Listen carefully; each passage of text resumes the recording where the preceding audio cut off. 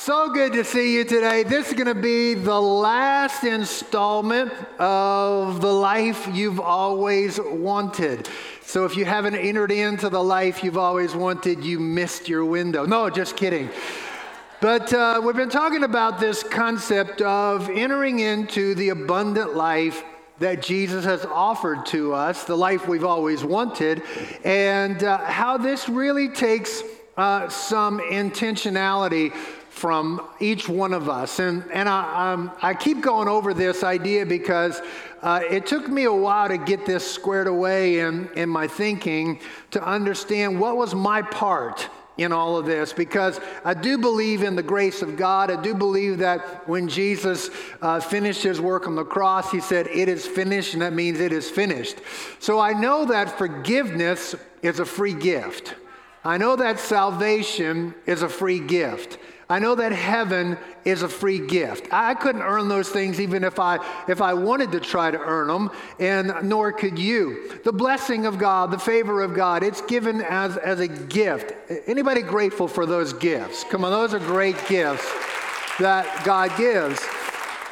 But there is this relationship that we have with God where we lean in, and there's a cooperative effort of us playing a part and God playing a part, and that is where our growth is found. That is where discipleship takes place. That is where entering into the fullness of all that God has for our life. And really the truth is, to start this series, there was a lot of thought, a lot of prayer put into this, because what we want is a church full of people who are strong, healthy, vibrant believers in Jesus. Amen. People who are full of faith, people who are full of life, people who are full of love, people who are full of joy, people who are not living defeated lives, but people who are living victorious lives. And this all through anything that you want to do that would move you forward in life, you've got to recognize there is a bit of an uphill climb on almost anything that is going to move you forward. If you want to be in shape, there's a bit of an uphill climb for that. If you want to do well financially, there's a bit of an uphill climb. If you want to finish an education, there's a bit of an uphill climb. If you want a great marriage, or you want to have a great family, you don't coast into it. There's a part you play. You enter into this. And the idea behind spiritual disciplines, which is what we've been talking about for the last few weeks, that I think is important to understand is your spiritual disciplines are not a list of more things to do so that you could earn something from God. Spiritual disciplines are us putting up the sails that allow the Holy Spirit to bring us into everything that God has for us. It's seeing things in a bit of a different way and understanding the part that we get to play and have to play in this relationship of growing up in the Lord. And so we've been talking about the ideas of progress over perfection, that nobody gets it totally right all the time, and we're all learning and growing, and as long as you're headed in the right direction, that's what we're after. Just take a step in the right direction, then take another step in the right direction, then take another step. Nobody's perfect. Nobody in this room is perfect, and that's never even being asked of anybody. And then the concept of training versus trying, where it's not just a matter of, I'm going to bust a muscle trying to get something done, but understanding the training aspect of becoming a believer, a strong, vibrant believer. So a couple of disciplines that we talked about are the discipline of rejoicing and thanksgiving. In other words, choosing to go positive. Anybody want to be honest and admit you have a tendency to go negative in your head sometimes? Come on. The rest of you are lying in church, and that's a horrible thing to do. And although it's horrible to lie anywhere, right? And but this whole idea of the discipline of saying, I'm going to focus on what God's done for me. I'm going to focus on the goodness of God. I'm going to focus on the blessing of the Lord. I'm going to keep my soul full of hope and full of faith and full of optimism. Am I preaching this okay? Are you with me on this one? And so it's a discipline. Sometimes you got to get a hold of your head, and you got to spear those thoughts, and you got to pull them into captivity to the obedience of Christ. And then we're talking about the discipline of slowing down, which is a very good discipline to consider because it's not your pace that's going to make things happen. It's the blessing of the Lord, but also slowing down enough that we are creating a secret place in our world.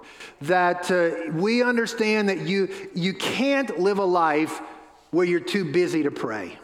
It's just, you're never going to make it in your relationship with God if you don't slow down enough to create a space on purpose where you can hear from heaven, where heaven can touch you, where you can worship, where you can vent, where you can be before the Lord and the things that are going on in your life. It's just a discipline that's got to be a part of our life. And then the discipline of recognizing appropriate smallness.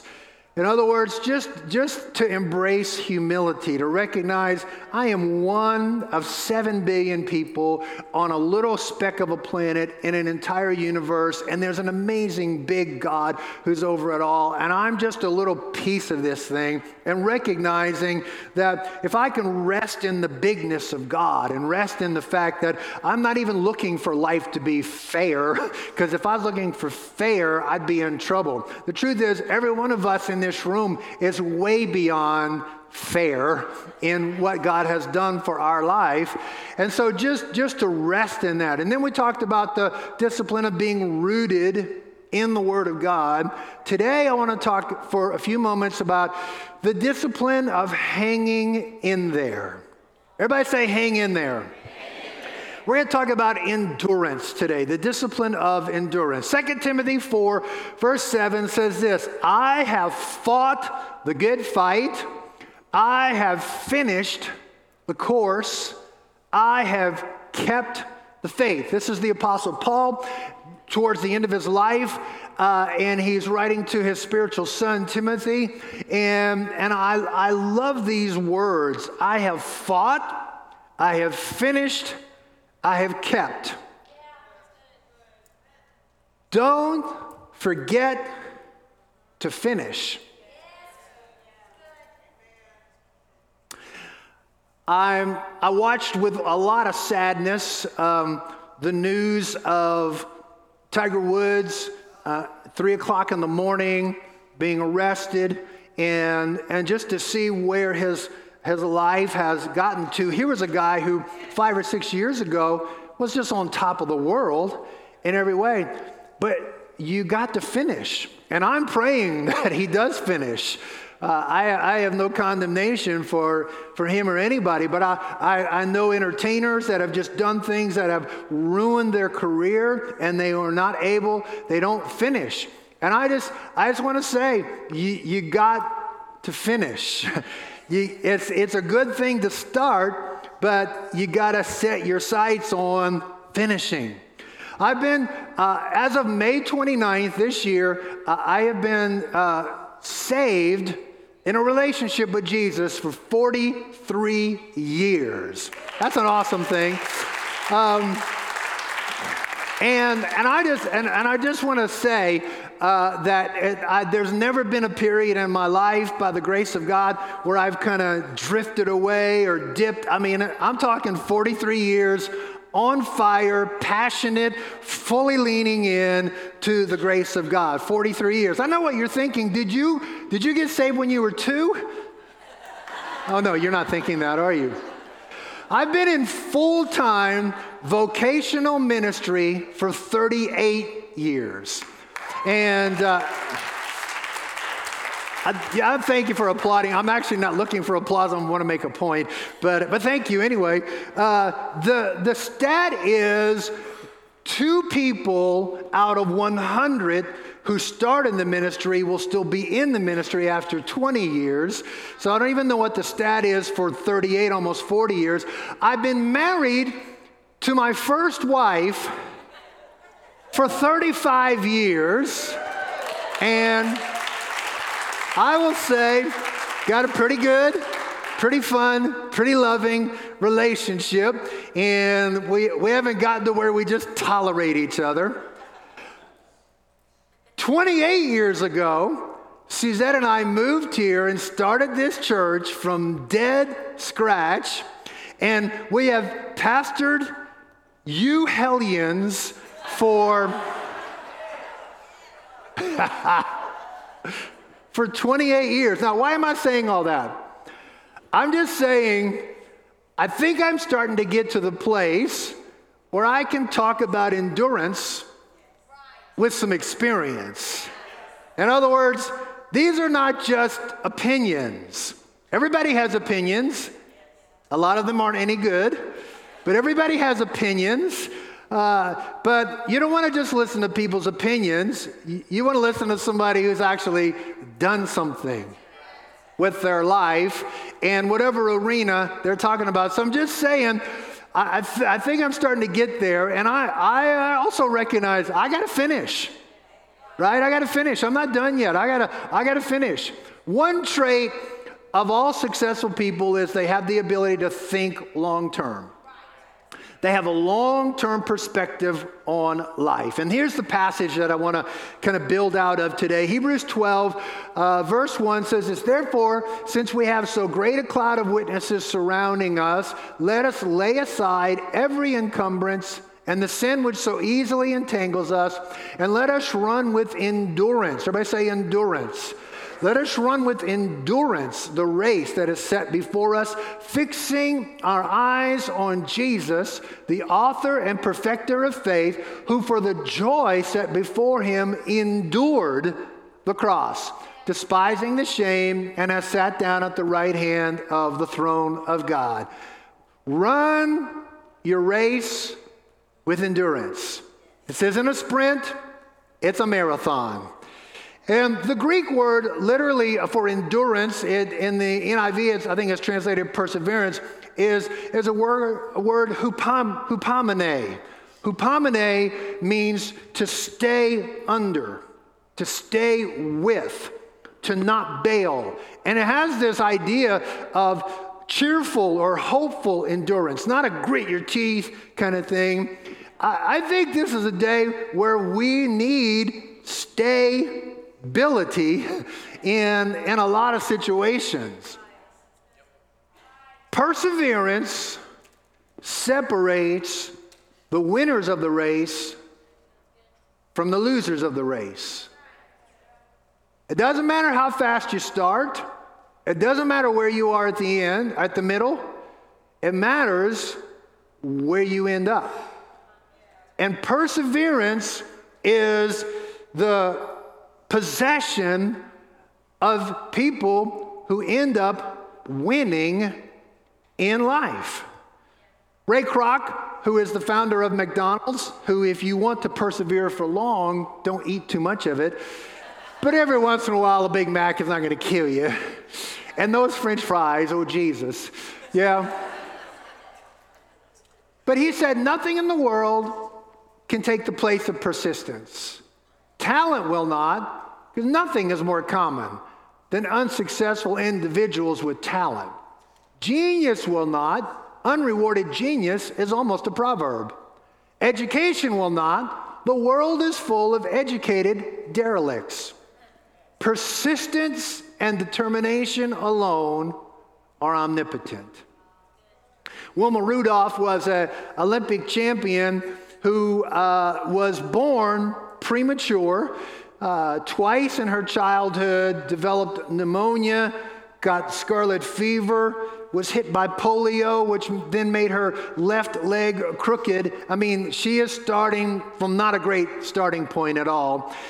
But she had this thing in her where she wanted to run. She just had a dream to run. And she began to train with a dream to run track, and she went to the 1956 Olympics. She was 16 years old. She was all full of bravado. She was all full of, I'm going to do that. I'm going to go for the gold. She never made it past the qualifying rounds.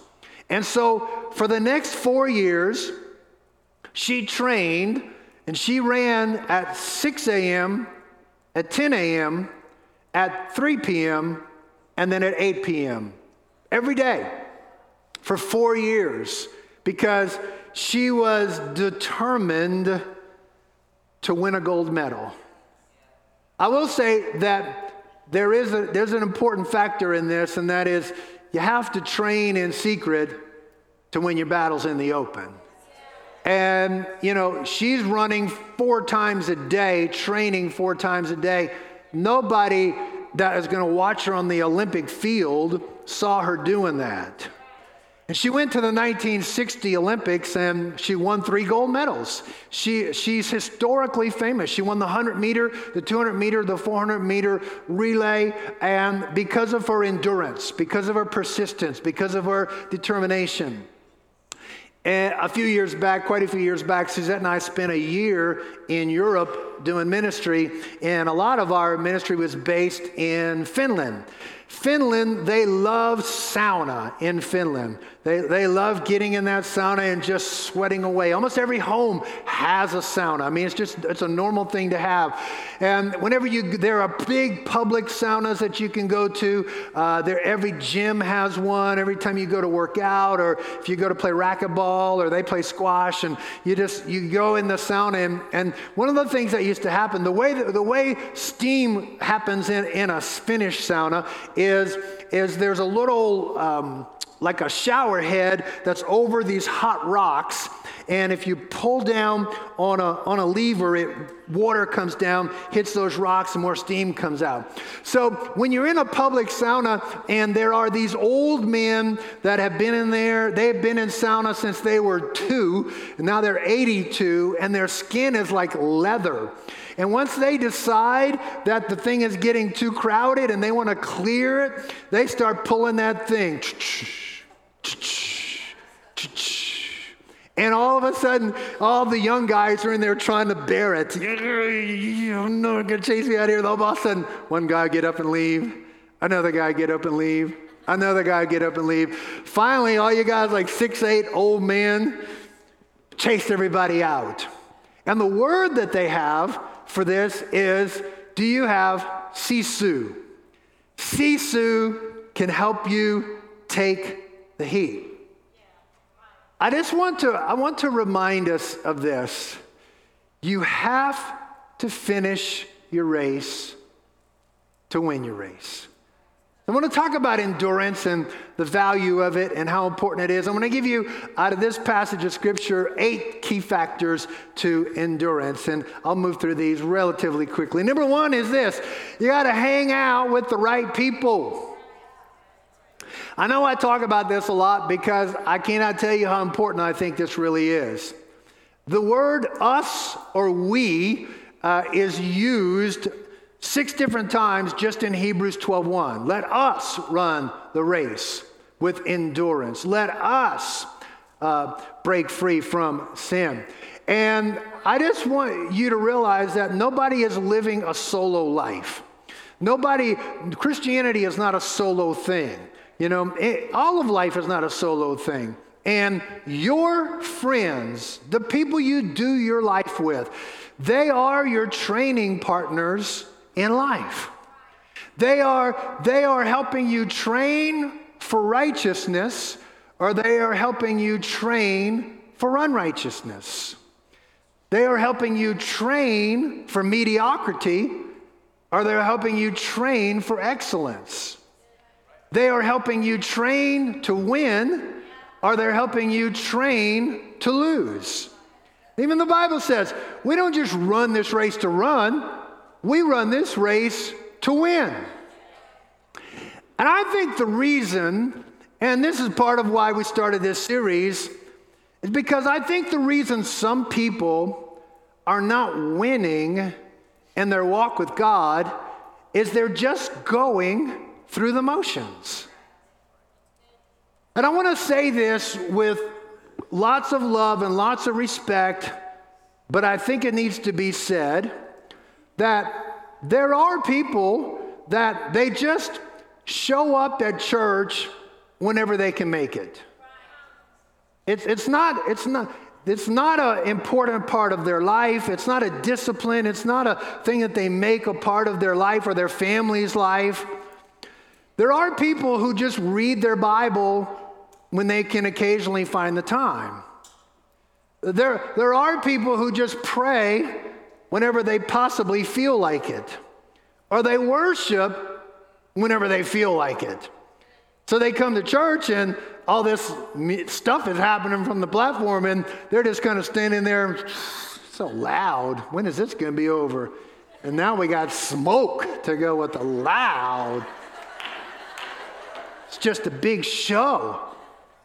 Not a show to those of us who are worshiping God. And let me say this. They tithe if it happens to fit the budget. They're never summon up enough boldness to share their faith, so they kind of fall back into this, well, I'm just going to witness with my life and never say anything. And I just want to say, that's just going through the motions. You're not going to win with that. And there's two things I want to say about this. One is, if that describes you, stop it.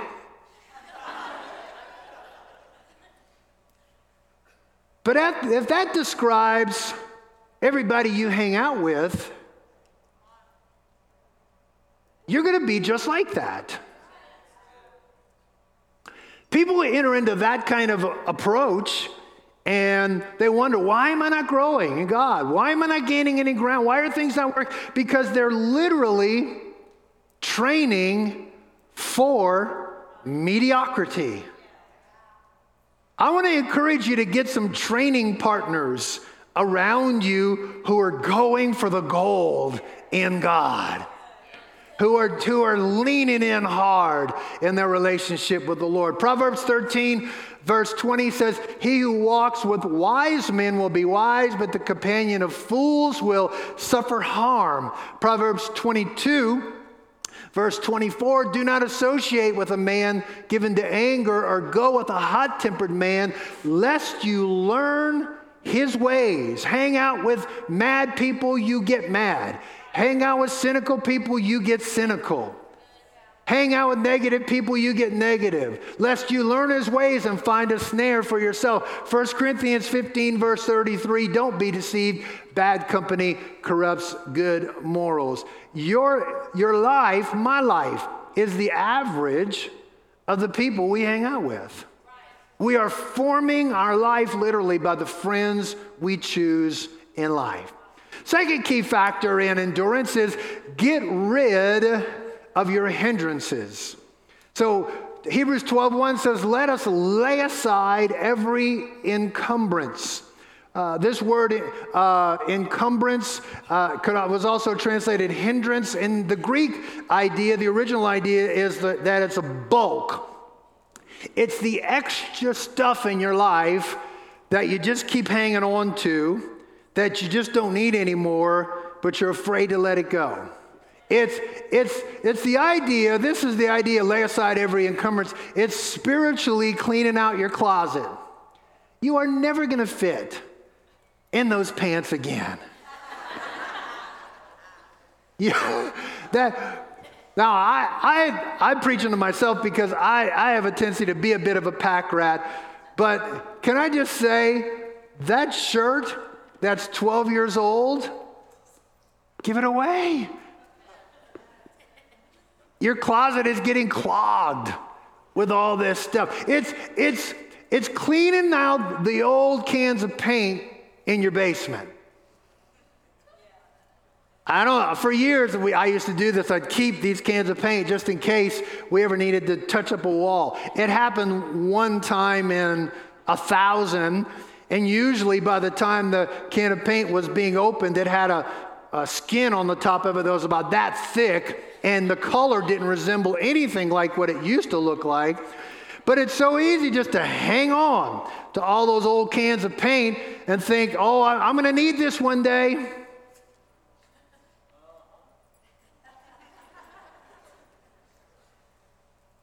I think a lot of people are hanging on to stuff that used to mean something to them, but now it's lost its real substance for their life. But they're afraid to jettison. They're afraid to get rid of it. They're afraid to get rid. And the idea of endurance is this, is that you can only carry so much bulk around if you're going to make and win the race. So there are people, they give their life to Christ, but then they've got these old friendships. There are people who give their life to Christ, but they've got these old habits. They've got these old viewpoints. They've got this old style of going about life. They've got these old experiences that used to have meaning to us, but now it's just a weight that we're carrying around. And how many of you know the good can get in the way of the best? And we're holding on to stuff that we're thinking, I don't know. Let me just say to you, maybe that relationship with that boyfriend is not going to help you.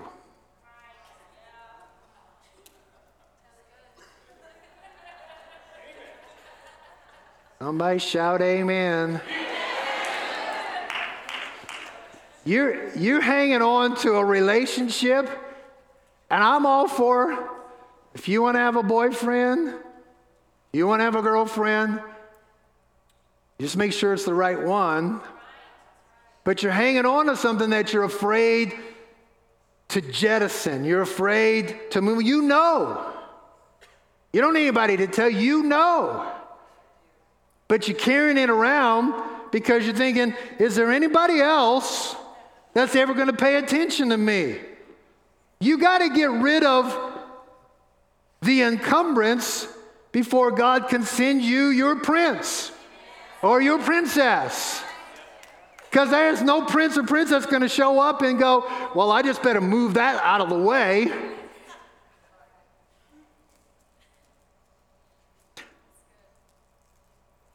Third key factor in endurance is this: don't play with sin. Don't play with sin. The Bible says it so easily entangles us. Sin, we don't talk about sin too often, but I want to talk about it right now. Sin is that thing inside of us, in our flesh, that has a tendency to want to stray away from God's best, wants to choose. And everybody in this room, that nature of sin shows up a little different for you than it might for me. And what I'm talking about in your life and in my life is the thing that you're thinking about right now. That you're praying that Pastor Kirk doesn't go all prophetic and start calling people out at this point in the message. I'm not fussing at you about sin. I'm reminding us sin is deceitful. Sin is powerful. Sin is, you can't play with it and not get burned. I'm talking about how to last. I'm talking about how to hang in there. Sin is more powerful than your willpower. And I'm encouraging you to steer clear and don't play near. Right? When Joseph was tempted, when Potiphar's wife is saying, come and sleep with me, he didn't hang around and say, I'm a man of God. He got the heck out of there in a hurry because he knows he's a man of God. And I just want to say, if you're going to last, you can't have this posture that says, let's see what I can get away with and still be a Christian. Let's just see how close I can get to the end. Let me just see if I can, Jesus still loves me, right? The grace of God still covers me, right?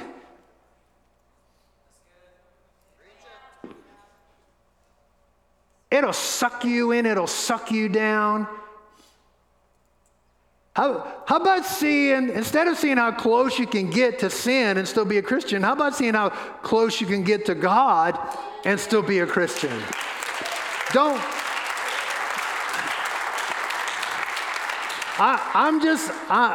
I'm helping us have a healthy respect. Sin will snare you in its grasp. It's the destroyer of destinies. It's the destroyer of relationships, both with God and with people. Proverbs chapter 5 says, the evil deeds of a wicked man ensnare him. The cords of his sin hold him fast. He will die for lack of discipline, led astray by his own great folly. Some strong words from the Bible. Proverbs 29 verse 6 says, an evil man is snared by his own sin, but a righteous man can sing and be glad.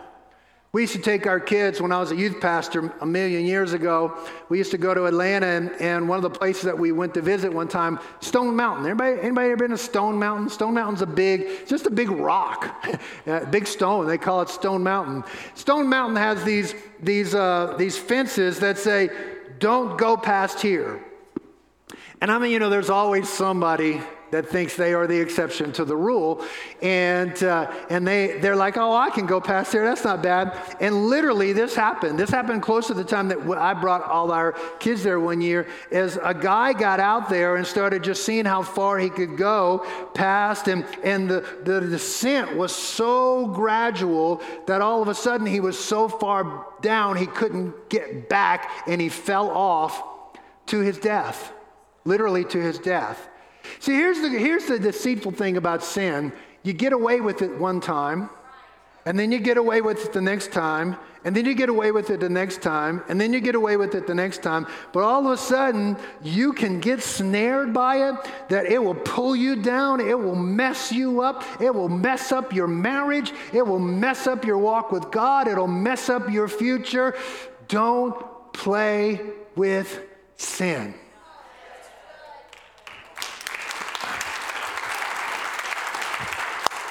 Key factor number 4 is don't let the devil steal your joy. Hebrews 12:2, Jesus, for the joy set before him, endured the cross. Your joy is your strength. You got to get that. Your most joyous times are when you are most connected with God. You feel connected to him, and there is so much joy in that. And here's what I find. When my joy is full, temptation is easy to overcome. When my joy is full, I am bold to share my faith with people. When my joy is full, it's easy to get into the Word of God and spend time there. But the enemy's trick to all of us is to get us focused on the wrong stuff so that our joy is stolen. So if you just start focusing on, look at what I have to give up to be a Christian. Look what it costs to be a Christian. If you keep focusing on, this is everything that's going wrong in my life and nothing working out for me, it's great. And I just want to say, it does cost something to be a Christian. There are things that you have to give up. But what you get is so much greater than all the piddly stuff you give up. And my encouragement to you today is don't let the devil or anybody he uses to steal your joy. Because if you're going to end up lasting, you got to enjoy God. You got to enjoy your walk with God. You got to enjoy worship. You got to enjoy your prayer times. Don't let your joy be stolen. Key factor number 5, I think it's so powerful. Don't make decisions in the middle of a storm. Nobody goes storm-free through life. And it's easy to make a dumb decision at a place of disappointment, or make a dumb decision right after you just got ticked off. You don't get ticked off, do you? It's in my notes for the first service crowd. They needed this bad. Don't make a decision when everything's going wrong. Because sometimes in the middle of a storm, you don't know what's the right way to go. And you want to make sure that your vision for life is the vision that you got on a clear day when you stood on the mountaintop and you could see over the horizon and you realize, this is where God wants me to go. In the middle of the storm, I may not be able to figure out exactly where I should go. Some people have thrown away relationships, they've thrown away jobs, they've thrown away destiny, they've thrown away their walk with God even because they got in the middle of a storm and made a bad decision. Key factor number 6 is this: keep the barrel full. Keep the barrel full. Proverbs 21:20 says this: there's precious treasure and oil in the dwelling of the wise, but a foolish man swallows it all up. You can't live for long on more than you make. When your outflow exceeds your income, your upkeep will become your downfall. Now, this is talking about wine and oil, but I think it applies to just about every arena of life. You got to live off the top of the barrel rather than dredging off the bottom of the barrel. I had a friend when we were growing up. He had a big Buick Skylark, 4-door. It was huge. I mean, you could have hung tires over it. It was so big. It was just, we'd ride down the road, bump, bump, bump, bump, bump, bump, bump, bump, bump, bump, bump, bump. Come on. All my friends are low riders, and we'd ride in his car.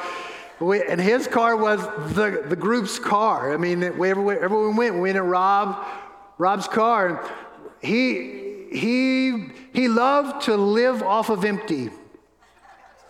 So like we would get to Fumes and we'd stop at the station and everybody pitched their stuff together, and $2, we'd fill it up from empty to $2.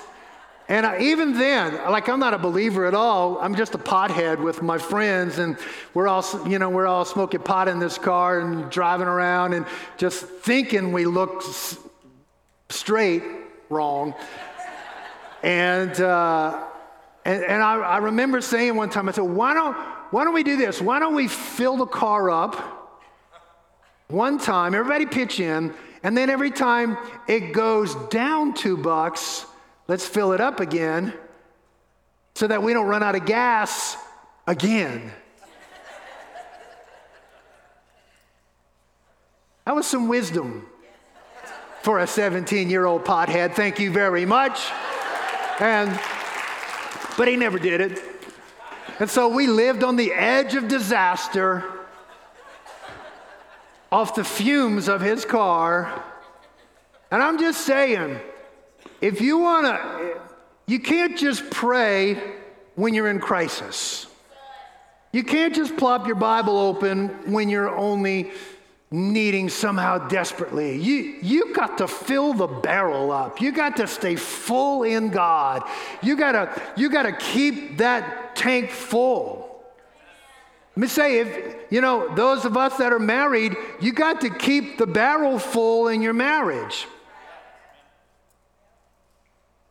Number 6 is you got to give things, 7 rather, you got to give things and people time and space and grace. I'm talking about how to last. You can't pull on the leaves and make the tree grow. You got to give people the grace of time. You got to give people the grace of some space. Because here's what I recognize. Everybody's trying to work it out the best way they know how. And everybody is dealing with some kind of pain. And you got to give people some grace. You got to give people some space. You got to give people some time. Because I'll say this, if they're not trying to work it out, then you can't do anything with them anyway. Right? You can only build with the willing. You can't build with the unwilling. And so there are people that may frustrate you that are in your world. There are things that are going on in your world. Give them some space. I'm talking about how to last. Give them some grace. Give them some time. And maybe give yourself some space and some grace and some time to get it together. Because if you are going to last, you got to learn to get over your own disappointment with you. Last thing I want to say, and then we're going to pray together, is number 8 is fix your eyes on Jesus. Fix your eyes on Jesus. This passage is really kind of leaning us into all that. Hebrews 12:2, fix your eyes on Jesus. It literally means to look away from everything else and just focus in on Jesus. It means getting a single vision of Jesus because he's the author. He started it. He's the perfecter. He'll finish it. He's what this thing is all about. I love all the great principles that are in the Bible, but the whole thing, all of this should be taking us right to this place where my relationship with Jesus. And I just want to say, the church is God's idea. And church will bless you. But you got to remember that church is full of people as imperfect as you are. So occasionally, the church will disappoint you. That's when you got to keep your eyes on Jesus. Your pastors and your leaders, they love you, they want to bless you, they want to help you, but they may disappoint you. You got to keep your eyes on Jesus. Your spouse may want to do everything in their power to make you happy, but they're a human. You got to keep your eyes on Jesus. Can anybody hear what I'm saying? Come on. Life is great, but sometimes life is hard. You got to keep your eyes on Jesus.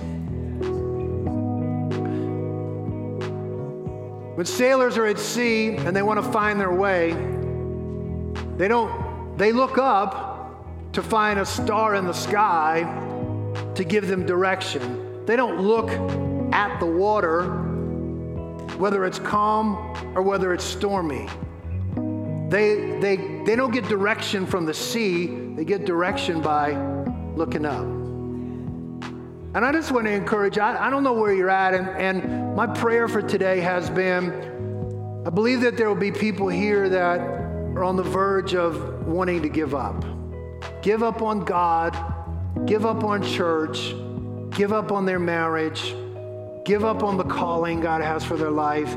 Just give up in a way that is not going to take them. You got to finish the race. And if everything I've said, if you could just get this idea, you got to fix your eyes on the person who loves you the most, who can take care of you the best.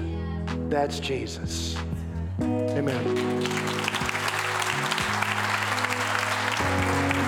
Amen. Would you bow your heads, please, and close your eyes? Father, we come to you today. All of us need a breath of fresh air to help us, Lord.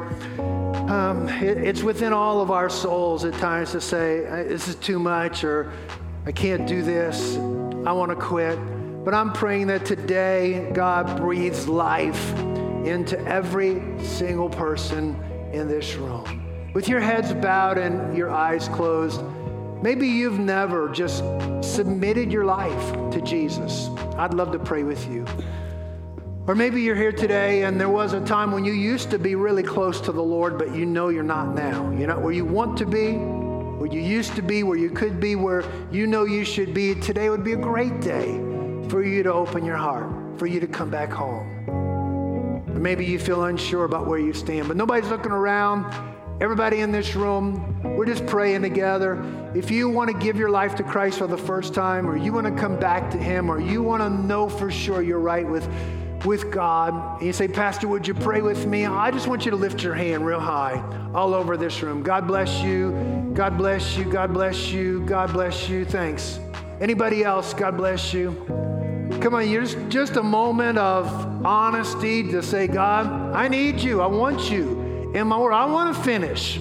I want to win. I can't do this on my own. I need you. Anybody else? Just say, pray with me. Thank you. I want us all to pray this prayer. This is for everybody who lifted their hand, and even those who know they probably should have. But we're all going to pray it together. I want you to say, Lord Jesus, I open my life to your love, to your lordship. I need you. I want you in my world. I know I've sinned, but I come to the cross where you paid the price for my forgiveness. Today is a fresh start, a new beginning as I give my life to you. Help me become the person you created me to be. Amen. Come on, let's thank the Lord. Amen.